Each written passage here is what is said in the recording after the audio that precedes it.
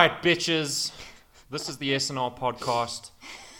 We're back at it again, and we're a little steamed because we realized you can't actually make a podcast for free. The first episode is free, and they get you with the fine print on that one because they say start your podcast for free. They don't say maintain it, make it grow, flower into the beautiful entity you know it to be. So the last one we found that out, and we have to pay, what was it? 180 rand. I thought you were going to say dollars. I was about to shit myself. No, it's actually not that much in the greater scheme of things. But I thought our internet browsing history for that day would be highly amusing because we opened like multiple tabs on how to create a free podcast, and then we opened a tab on dollar to rand conversion. Yeah, it was probably the saddest search history you could have ever seen. It was very amusing. Our FBI agent was severely disappointed in us. He saw our search history and was like, oh my god, these flipping cheap asses. I think it amounted to something. It was like $12 or something. Yeah. It really was not a lot of money. But the disappointment was great because we thought we'd get away with just a free hobby. Our disappointment was immeasurable and our day was ruined. And then we posted that last podcast, so It was quite a learning curve. Yeah. We got the screen that said it's going to cost this much, and we were like, shit, do we really want to do this? How badly do we want this? But we'd already recorded the last podcast, so I mean, we had to. Otherwise, it was a waste of an episode. What makes me feel a bit better, I mean, I don't know if the website is lying to me, but apparently This is RSS feed. Yeah, the RSS feed. But on the website, it sort of pops up wherever people are listening to you, or wherever they've downloaded the podcast from. And there was 2 people in Belgium. And Weren't there people in the US as well? Yeah, and people from Washington. That's cool. Oh, we do have a email. What is it? Yes. Is it Sarah and Ross podcast at Gmail? Or is it? Yes. It's Sarah and Ross podcast at gmail.com. That's really long. So it's SARAHANDROSS and then podcast at gmail.com. It's in the description. Yeah, it's linked in every description of every episode. So Yeah. So that's Sarah and Ross podcast at gmail.com. Sarah and Ross podcast at gmail.com. Advertising comes in 3s. That was probably 9s, but now you have it. Well, regardless, we'd love it if whoever is listening, pop us an email with anything you want to say. If you Any just dodgy wanna links, say we'll hi. click on them. Please. If you want to send us some malware. Don't do that. Sarah will click on it. I'm joking. No, I will not click on it. You will click on it. I'm not. Your computer is no. run by Russian bots. We know this. In any case, if you have some good questions or recommendations, we'd love to hear it. So Yeah, like please changing do the use subject. that email. I could use a lot of expertise on that. Sarah just did it brilliantly. Some great segues, yeah.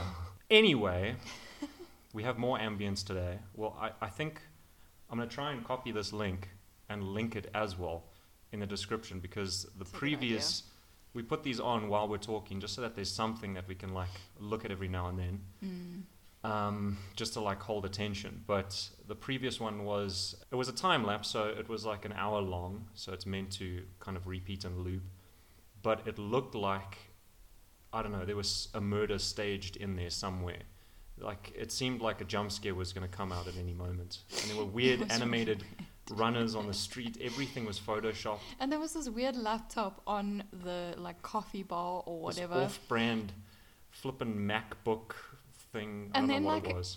And a video popped up on the screen of the laptop. Some dude. And Probably there was the guy some who posted dude it. like taking pictures. It was weird. It was really weird. I promise you it was the guy who uploaded the video. Probably. It was strange though. And he was, I don't know, it was just very bizarre. It also, everything was moving inside this like coffee shop. What do you mean moving? Like all the lights were swaying and That's not cool. I was busy watching it while you were trying to find another one. Why has no one actually just done a time lapse of an actual coffee shop? Why is it photoshopped to Kingdom Gone? Because people do study time lapses. Have you ever watched those? Yes, I've seen them before. They're actually pretty insane. They act like that lo-fi. It's not Spirited Away, but it is a Studio Ghibli. Ghibli. Yeah. Where that girl's doing like that lo-fi study session. Yeah. I wasn't liking the atmosphere, so now we just changed it to Walking in the Rain in Manhattan, New York. That's It's quite really, cool. really cool. You could watch this on repeat. It's really sick. It's really awesome. It's like someone's GoPro. I don't even think it's a Really GoPro cool. because it's not like fisheye. Oh, that's true. Maybe So it it's must be just something a normal else. camera. It's really cool. I much prefer that. Yeah, me too. Let's not get too distracted. Okay. Okay. I think we can talk about the absolute travesty that was Aquaman. Oh my gosh. Honestly, I went to work today and I said to one of my colleagues, I was like, have you watched Aquaman? And she looked at me and she was like, she just packed up laughing. And I was like, it was bad. It was. It was really bad. I think a lot of parts of it were bad. I don't think as a whole, okay, maybe as a whole it made it bad. I think the parts I can really appreciate, and I wish it was the whole movie, was like the actual fantasy action parts of it. Yeah. I mean, it was really cool seeing sharks biting off these like massive sea creatures and, you know, them riding on these like seahorse looking things Yeah. and these prehistoric fish looking things underwater and their cities and their lore. And I mean, it's really cool. It is really, really cool. But wow, the cheesiness, Too the cheese. CGI. Too cheese. No, the CGI was fine. Like, the CGI was good. But did they have to CGI everything? Okay, yeah, everything was CGI'd. I think they CGI'd a goddamn staircase Yeah, a behind wooden Arthur Curry's staircase. dad. They couldn't actually film it at a lighthouse. I don't know if Oh, massive no. budget cuts hit Warner Brothers at that stage, or potentially what they were doing was not throwing money at something they didn't know was going to be good. Yeah. Because DC doesn't have a brilliant track record of late of actually producing quality stuff. So maybe they did actually slash their budget, but slashing it was probably like a couple $100 million. Yeah. And they CGI'd I virtually just- everything. It was almost laughable. Yeah. Like some of the scenes, The the way that sets- they looked Yeah, was just the way they looked, whoever colored that movie, Oh. I know that in movies you do have to color scenes so that they actually look like thematic. So what happens is when you film and you don't have color in them, it can look washed out, it can look too vivid, it can look almost dreamlike in some senses. But that one was just, everything looked like Power Rangers It to a wa- degree, yeah, it like was high awful. def Power Rangers. And I saw a review channel that said that potentially they were trying to make it kind of self-aware of how it was trying to channel 80s cartoons. And I was like, you know what, great. But Yeah. really, did we need to do that? You have Jason Momoa. How cartoon? Yeah. That man is not cartoonish. He's not. He's cartoonish in I how thought about masculine it he is. afterwards, and I think that is the route they were trying to take. And if you think back to like 80s movies and especially superhero movies, they Yes. were cheesy and kind of funny to watch. They never really had very serious undertones. I mean, if I think about like the Supermans and stuff. Yeah, but those were a product of their time. Exactly. And But why do we need to bring that back? yeah, Because they didn't do it right, in my opinion. yes, there's a way to do it right. I mean, if you wanted to have an 80s vibe to it, why not set it in the 80s? Yeah. Why not just do that? But that would make it a bit more thematically make sense. But otherwise, it just didn't make sense in that regard. Also, yeah, that coloring was bizarre. I didn't Yeah. like how vivid everything looked. Everything looked like it was too... It had this weird glossy sheen on it. Everything was just very, very brilliantly colored. It was too vivid. Yeah, It was far too weird vivid. to watch. And they definitely didn't... They needed to add some kind of filter on that thing. Yeah. Just to make things look a bit more muted in some regards. Because The script was also very juvenile. the script was borderline crap. It was in very some sections, bad. it was laughably bad. Like there's one scene where the one character literally looks at the other one and is like, "Oh, don't worry, I'll tell you later. Come, let's go." That was It's literally that was in the verbatim. penultimate scene. The script was just super juvenile in some It was places. very strange. It didn't lend well to itself. It didn't do well. Also, let's not forget that like at least 4 conversations Yes, were interrupted by explosions. yes. A massive explosion off screen that blasts whoever was just talking completely out of what they were just doing. It's so It happens 4 times. It is so silly, honestly. And it's not a bad trope to have, like, it can be good. But when it's 4 times,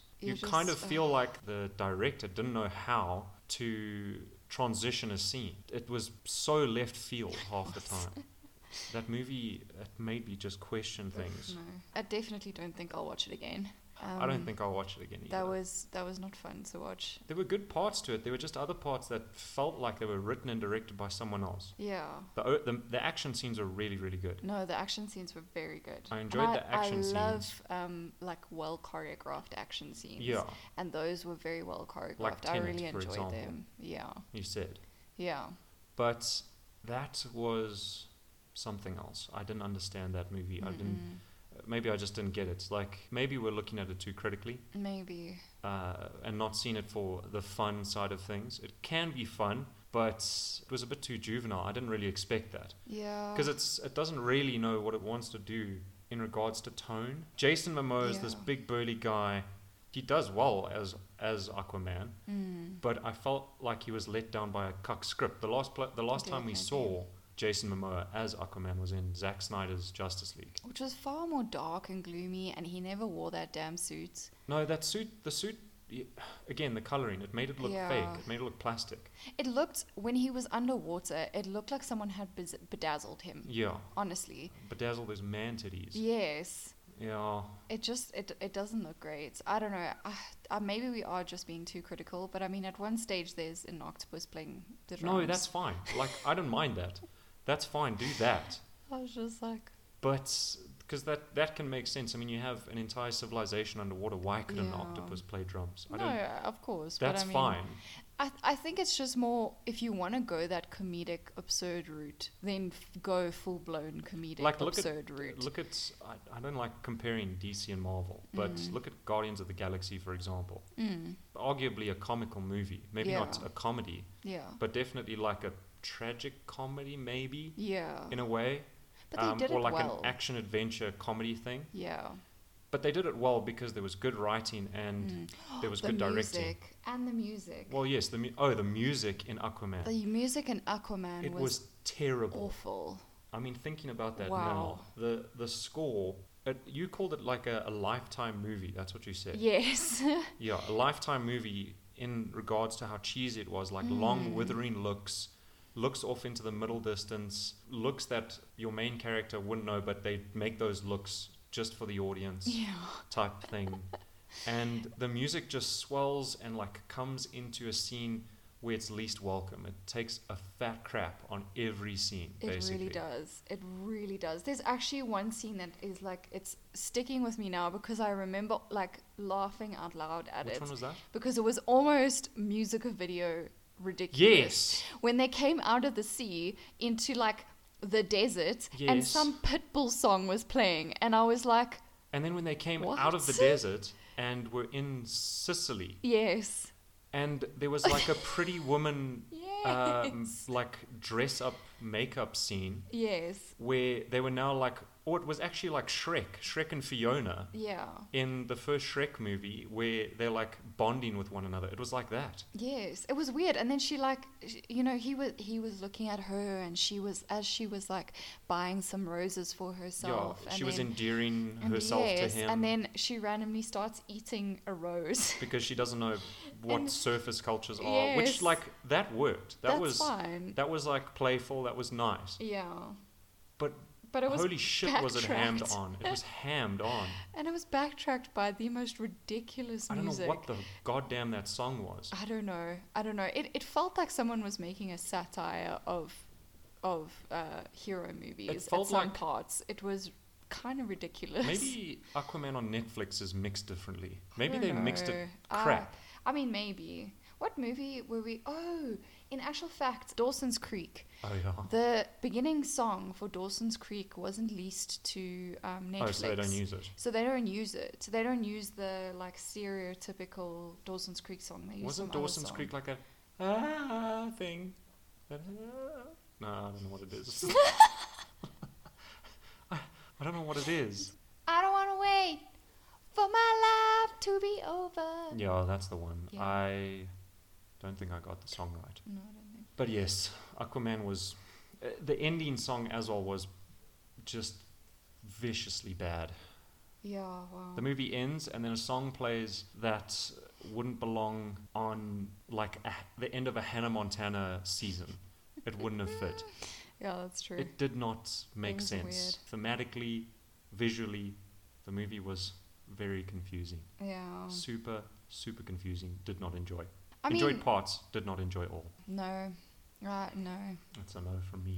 It's definitely a no from me. And I mean, we may be overly critical, but in my opinion, because I'm not any sort of movie critic, I always think, did I enjoy the movie? And that is all. Like, if I was entertained by it, then it's fine. But if I was not, in this case, I was not. But it's not even that. It's more that there's some movies that can just make you overly critical. There's some movies that can make you step out of your viewing experience and question why you're watching it and why it is the way that it is. Yeah. That was one of them. Like, I was taken out of that movie so many times. The first thing was probably the de-aging CGI they had in the beginning. The guy looked like a dough man. Yeah, he looked so doughy strange. and Play-Doh-like and Very just weird. not very good with the fake hairpiece. I don't know why he couldn't have just been bald.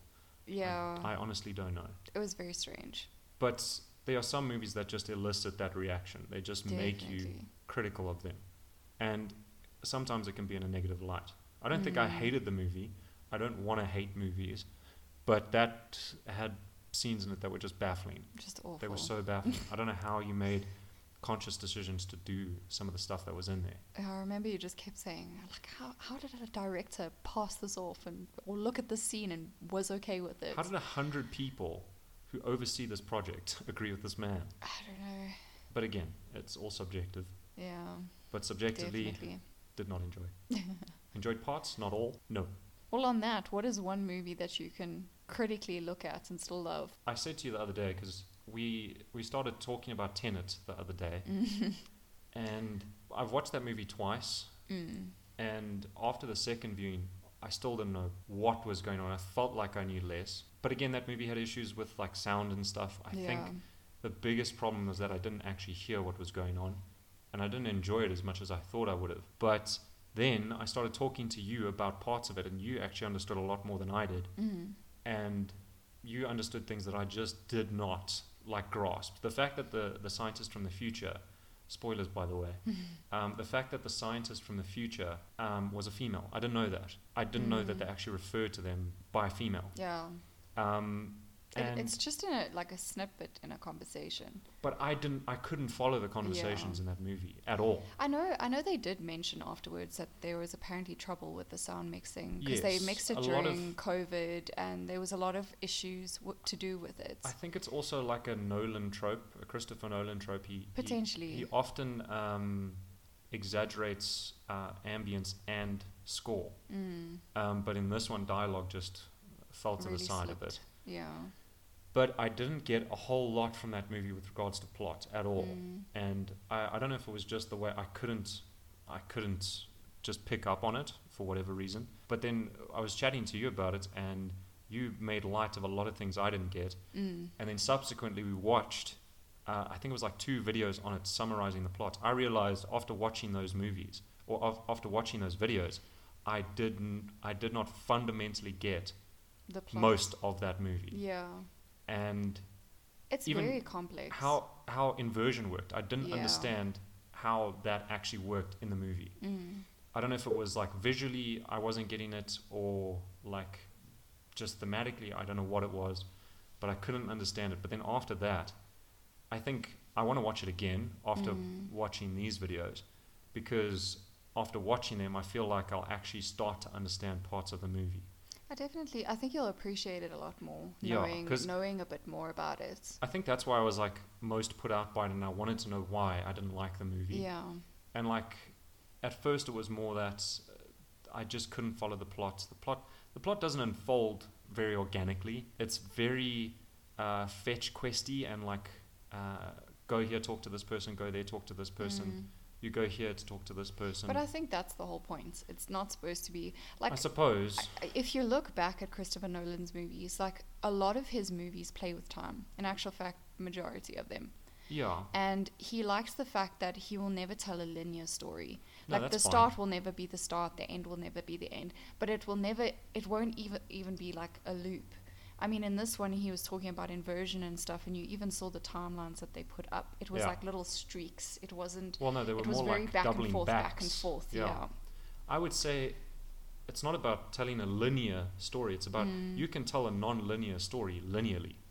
You can make a non-linear story fairly easy to understand, or at least approachable. That's what I had an issue with in that movie. Was the concepts were not very approachable for me. Because obviously you got more than I did. I think even your brother got more than I did. And just for like the approach of it, I didn't really understand how these things were going. I couldn't engage with the movie. I think it's also because I engage with movies like feeling wise and emotionally. Yes. If you're emotionally invested, then you start understanding things a bit more, and you can invest. And you struggled with that. Yeah, because I don't know what the shit was going on. I think also we approach movies very differently, because I think so. I thoroughly enjoy the fact that I love movies where they don't spoon feed you, where they don't tell you anything. I agree and with they that. just chuck you in it. And then I love being confused by movies. I also love the fact that Tenet made me go and read more about it. Like I went and read like fan theories. I went and read like all sorts of posts about it, because I wanted to know more, and I wanted to know if there were like little Easter eggs. I wanted to know like a lot more about why he did it the way he did it, to understand the movie more like fundamentally, so that by the second time I'd watched it, I was like, oh, okay, cool, I get this. This makes sense. See, I didn't do that. I was so baffled by the first movie and not knowing, or the first time watching the movie, that I was like, I don't think I'll ever actually understand that. So I didn't really look at any fan theories or any timeline things, because I knew I was going to watch it again, so I wanted to wait for that. But then after the second time, I was like, oof, I don't know if I'll ever understand it. Yeah. And I agree with what you said, that you can enjoy movies that don't spoon feed you. It's like show, don't tell, essentially, which lends itself to storytelling. I mean, if you can show but not tell, and still tell a great story, that's very, very good. But I just couldn't understand the story in that. But I don't, now that I've watched those movies, I see it's to no fault of the actual movie. It's more to however I was interpreting things.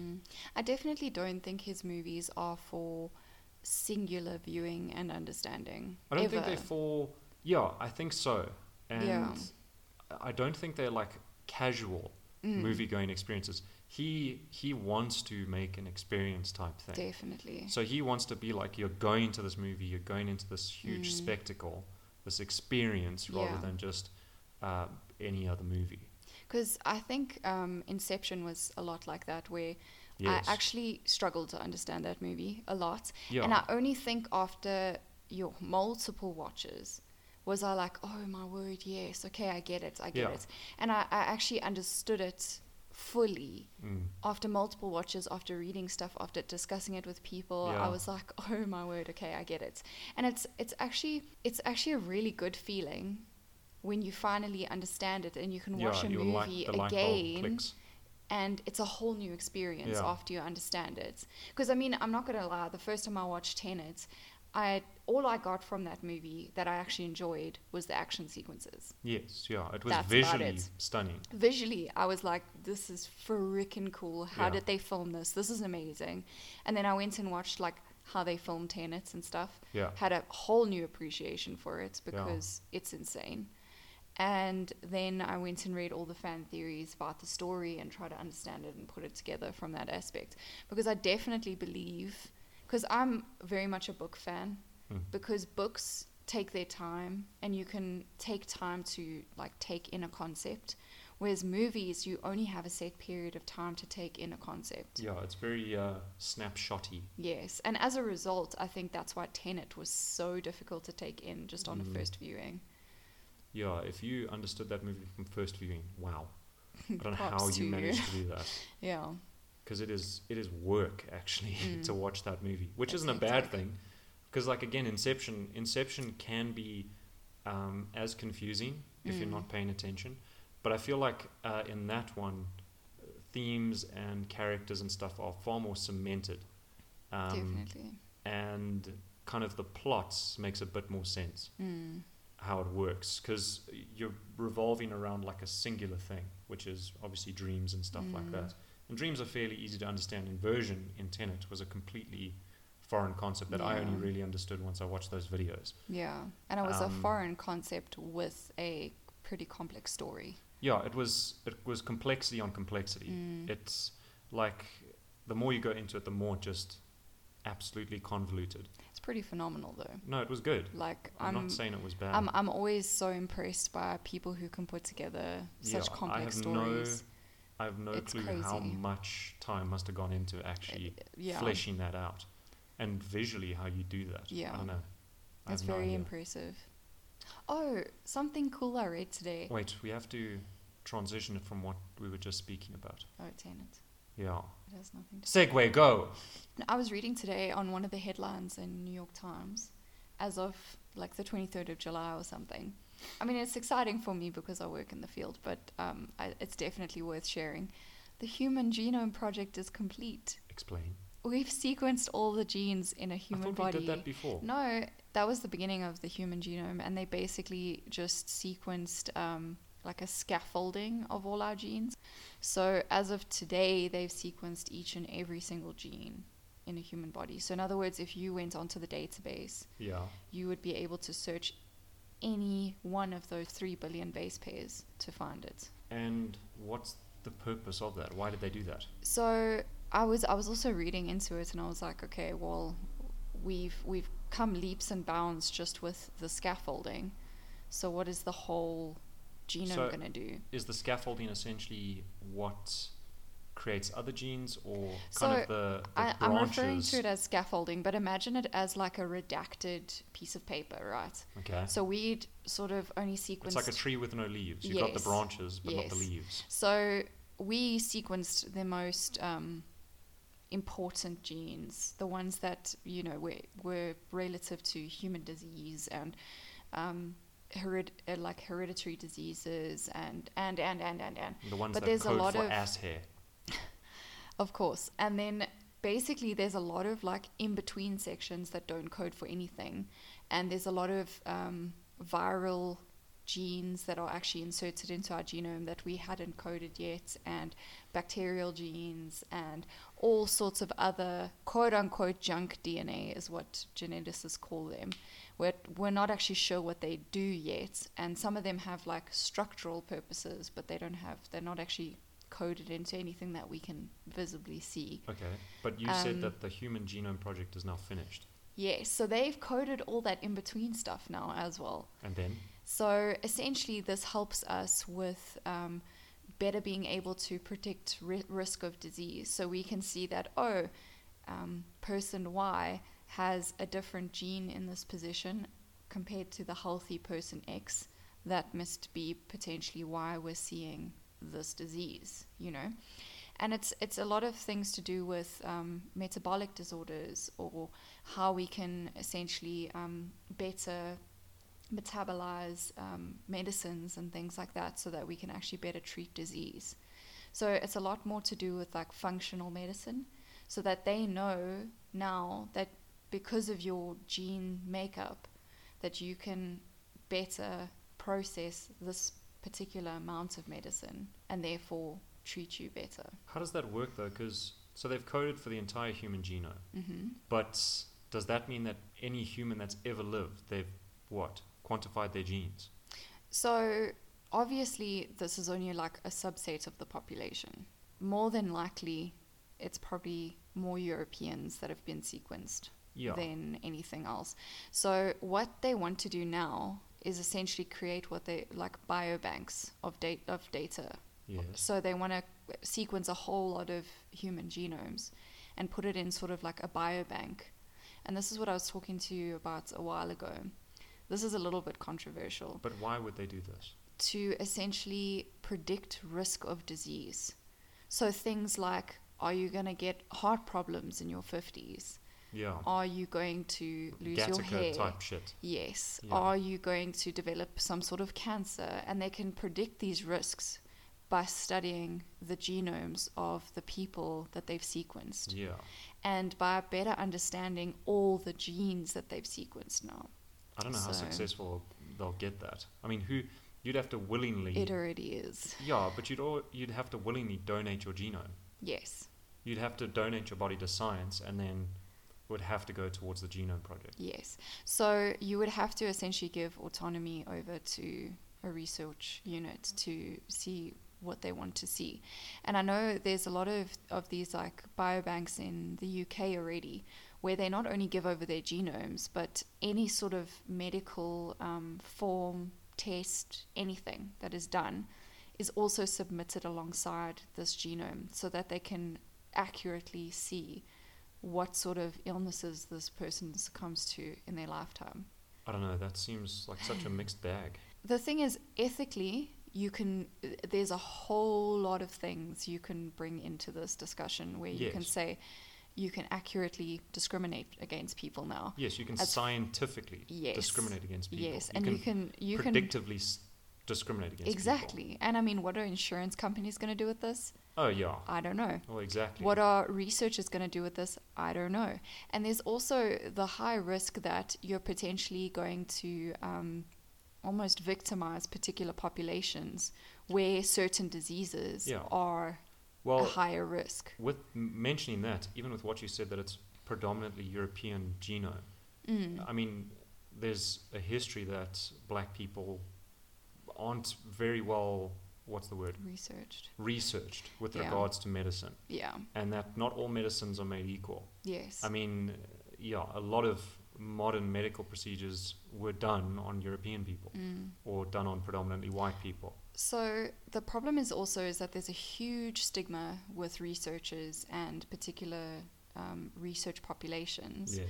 I think ages ago, probably in the 70s or 80s, there was a study done on the Hawaiian population, and they did exactly that. They essentially wanted to go and do genome testing, but they were testing for a particular disease, but they didn't disclose this to the people. Because they're essentially Polynesian. Yes, and essentially the people were told, we're going to assist you with healthcare and that sort of thing, coerced into taking samples. Purposefully misleading. Yeah, and basically published papers on how this particular population is more susceptible to diabetes than most. And they were highly discriminated against as far as like insurance goes and that sort of thing. And as a result, the population of Polynesians, or I'm not sure what they fall under. I think Polynesians an ethnicity, I'm not too sure. Yeah, but anyway, the Hawaiians were very upset by this, obviously. Yes. And as a result, I mean, even with traditional medicine and things like that, there is such a reluctance to hand it over to research because then who does it belong to? Who makes the money? Who actually benefits from it? Yeah, the person who's essentially belonging it was their genome. Exactly. They're now dead. Exactly. And they've signed over pretty much everything. It's like there's also a really sad case of there was a black lady also ages ago, I think she was a nurse or something like that, but they sampled some of her kidney cells.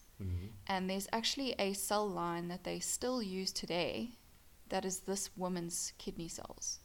So essentially they grow these kidney cells for to grow viruses and stuff for testing purposes and research purposes and stuff like that. It just happened to be a kidney cell because it perpetuated quite nicely. So this woman donated her body to science, either willfully or unwillfully. And now they still use her cells, her DNA. Yeah, well, her actual cell line. Yeah. I don't know. Sorry, it's liver. It's not kidney. Liver would make more sense. Liver's able to regenerate. Yes, sorry, it is liver cells. I think it actually has a specific name. It's called like HET 13K or something like that. It has like a specific label to it, but in actual fact, her daughter wrote like a whole lot of articles and stuff about it, saying like who actually benefited from that, you know. Yeah, you're growing viruses. I mean. Yeah, there's a huge. I mean, every scientific institution uses this cell line. Yeah. And there was no remuneration to the family or anything, but you know these cells are still alive and well. You know. Yeah, but that's something to do with donating your body. It wasn't her body. She actually donated the cells. Like she was still alive when they did it. Oh, so she just donated a liver. Yeah. But then was it for like a biopsy or something? But then it was for this particular purpose. But in the paperwork for that, that's where that has to be decided. It's not going to be decided after the fact because she signed off pretty much any and all benefits from that biopsy or from that tissue. is for the scientific community. But I definitely think that at the time, it wasn't clearly stated. Well, no, why would it be? Yeah. So I definitely think there's, as a result of all of these sorts of cases and scenarios, it erodes trust. It really erodes trust. And I mean, in order to sort of build up this trust again, you have to know that your information, your genetic information, is not going to be used for devious purposes. And the thing is, there's parts of me that would love to be a part of these studies. Yeah. Because it is so informative for future generations as far as like medicine goes. Next generation stuff. It's phenomenal. But would I privy myself to these things without knowing what other people will do with it, what insurance companies will do with it, what businesses will do with it? Will I now have to, be subject to a whole lot of heart medicine adverts because they know that one day I'm going to have a heart attack? You have a genetically identifiable advertising fingerprint, essentially. Exactly. So imagine they know that, you have asthma. Yes. Well, here we go. Yes. Here's all the products that are associated with breathing problems. And I mean, they can essentially build, the pharmaceutical companies can essentially build tailor-made advertising based on people's risk factors. Obviously, I'm talking like way in the future. We're not there yet. Or they could build tailor-made products to very, very rare diseases. Yeah. And then just do what they always do. Exactly. Just ruin pricing. Yes. Oy. Yeah. It's scary. That's the unfortunate symptom of just rapid, monumental growth. No, of course. Because things just move too fast for human beings, actually. We move too fast for our own good. I think and that's right. That's the whole conversation with the internet in general, is that biologically we're not able to keep up with the way things change. Biologically we can't, which is why there's so much discourse and definitely it's just an absolute shit show. Yeah. Oy. But yeah. Speaking of discrimination, I saw earlier that in Formula One, there's I think there's a race on this weekend in Hungary, and I've not really read up on Hungary, but apparently they have some pretty backwards like LGBTQ laws and stuff like that. So Lewis Hamilton, obviously like the people's person he is, for better or for worse, posted something on his story, and I think I saw it with the Formula One Instagram page, their story, and they posted it on his behalf, and he was saying that Hungary has all these laws, he stands for them, all this stuff. Sebastian Vettel, who drives for Aston Martin, he had rainbow colored shoes on, all this stuff. And I was just wondering why, if Formula One supports this stuff so much, why do they still host races in these places? Countries, yeah. Like, I don't know what the law is, I didn't see the law yet, but if that's the case, why do you do it? There's a lot of races that are in places that are morally questionable. A lot of the ones in the Middle East, in Qatar and Abu Dhabi, essentially. It's kind of dodgy that they still host races there, but they stand in solidarity with these races. So the drivers are essentially like the mouthpieces. It's just so bizarre with Formula One. They support the rights that the drivers stand for, but they're still very willing to host races in these places because it's hugely lucrative. So, like in Abu Dhabi, people of all kinds aren't welcome there. Homosexuals, people who drink, people who have extramarital affairs, essentially, even if that's just having a girlfriend or boyfriend and showing public affection. You get shit canned in Abu Dhabi for that. Sure. And I mean, Qatar, where they're going to host the World Cup, is not a very... It's all the Middle East. Not a very PC place, let's just say that. But, yeah, then they say, oh, well, they'll be designated... You can't drink there either. And then they say, no, there'll be designated drinking portions of, like, stadiums and stuff like that. Oh, wow. But, I mean, if they're willing... Because it's all Sharia law, essentially. That's what these Middle Eastern countries work off of. And under Sharia law, you're not allowed to do these things. But if we're hosting a massively profitable world sporting event, then it's okay. It's just such a moral double standard. But yeah, if you want to go watch the World Cup, I think it's in 2022, don't be gay. Don't be a woman with exposed shoulders. Yeah. And curb your drinking. basically. It's very weird. Yeah. But where else do they have racetracks that they can host these kind of things? Anywhere. Everywhere. They host Yeah. 2 in the Middle East for some reason. Don't know why. That's They strange. host in Australia. They host in Belgium. They host, I think, in Germany. They host in Italy. They host in the Yeah, UK that- at Silverstone. That doesn't make They sense. host in then. America. They host it all over. Singapore. They have a Singapore Grand Prix. There was talk that they wanted to try and do it in Cape Town, South Africa, which would be awesome because it would be a street That'd be circuit great, around yeah. Greenpoint there. Oh, But that would be cool. yeah, I don't know when that'll happen. But they lose nothing from actually doing that, Yeah. from changing these courses, That's very true. because it's so weird. It's such a It's very restrictive. it creates such a dissonance between like the actual sport and like I don't know why big corporate things have like a moral obligation nowadays, but I mean when you're dealing with that much money you kind of have to. But it must be strange also for people who are going to watch these things. I mean, imagine staying in a country now with all of these rulings. You Yeah. know? I mean, what Well, do you imagine do? imagine even just watching it from your home. Yeah. So you're a gay person who's now watching the World Cup in Qatar and you're enjoying it, but you're enjoying it at what expense? You wouldn't even be allowed to sit in that stadium. Or the fact that those stadiums were built in very questionable ways using migrant labor. Yeah. It is bizarre. And I mean, that's It's all weird why FIFA's we fault. support these things. Yeah, it's all FIFA's fault that were just massively corrupt. It's why we got the World Cup in 2010. Yeah, We that's did not true. get it off of merit. That's true. We got it off of massive subsidies. Sure. But yeah, that's depressing. Very depressing. What else is there to talk about that's a bit brighter in tone? I suppose we can try and recommend something for this week. What could we recommend? Can I give another book recommendation? Yeah, okay. So I finished reading another book. It's called The Maidens by Alex Michaelides. I think that's how you say his surname. He wrote The Silent Patient as well. If anyone has read that book, I think it's I've quite read popular. that book. Yeah, it's very, very good. It's very good. He writes like you're reading a movie, basically. Fantastic. I definitely don't think this book was as good as The Silent Patient, personally.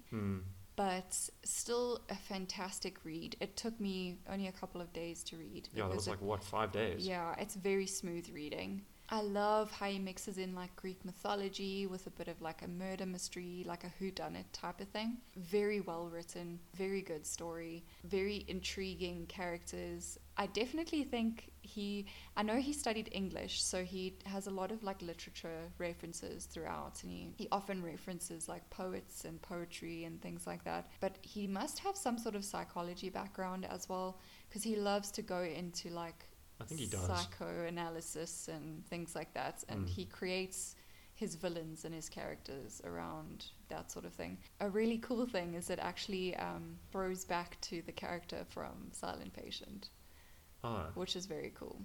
So They like meat. He's It's built very cool. A little world. a novel universe. Yeah, but it's just good. It's just good reading. It's a cool story. Love the Greek mythology. Would recommend. Highly recommend. What can I recommend? Any good music, good songs, Music, podcasts. If you want to listen to a good podcast, listen to My Dad Wrote a Porno. There's 6 Oh seasons. yes. Yeah, if you like British humor, if you like absolutely cringing your arse off, Yeah. then you'll enjoy that. Conan O'Brien Needs a Friend is also a very good one.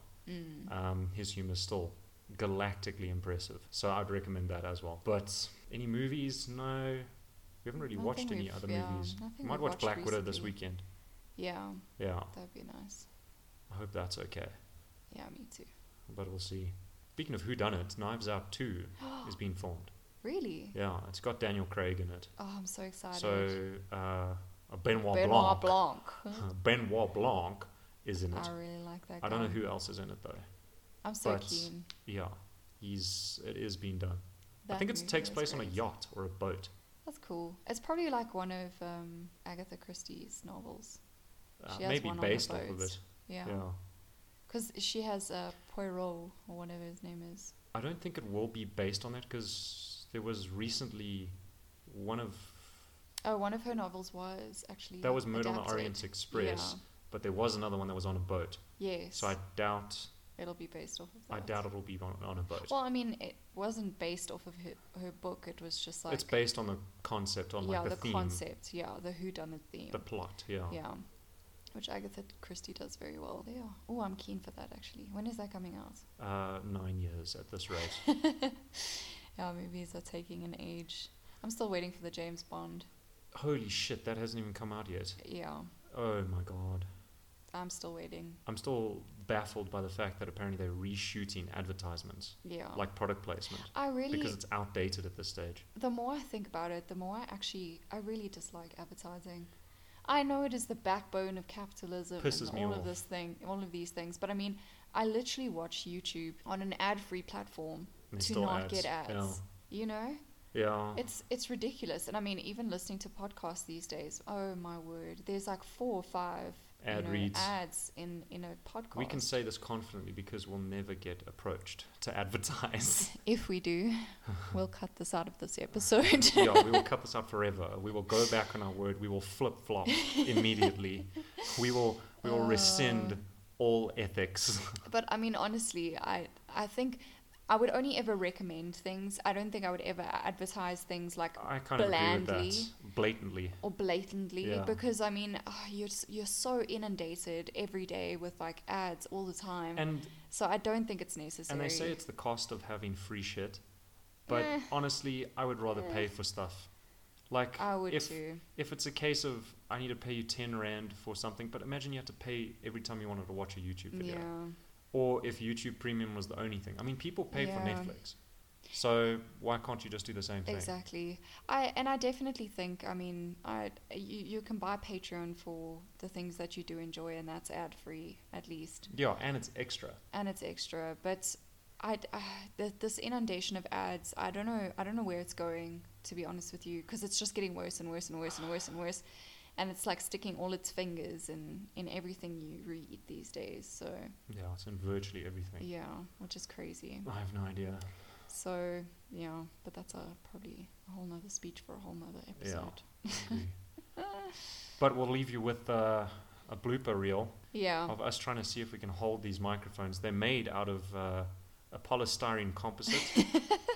Meant to pick up on echoes 10,000 times better than any other thing. Any other microphone. As we said to begin with, we were trying to do this really on the cheap. Yes. So Volcano, your microphones are shit. But anyway, you know what? It does the trick, but they are definitely quite janky. Yeah. They're made out of the same plastic they use to perform rhinoplasty surgery. So, yeah. Enjoy it. Hear it. Yeah, enjoy it, because you'll hear a slight rattling. A slight. Yeah, a slight rattling. And then a completely virulent overreaction on my part.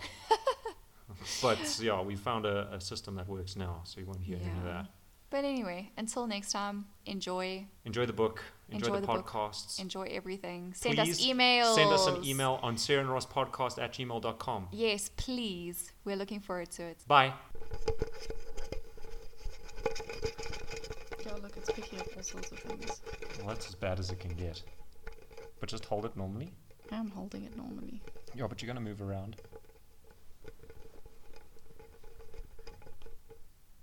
Stop. It's picking up something.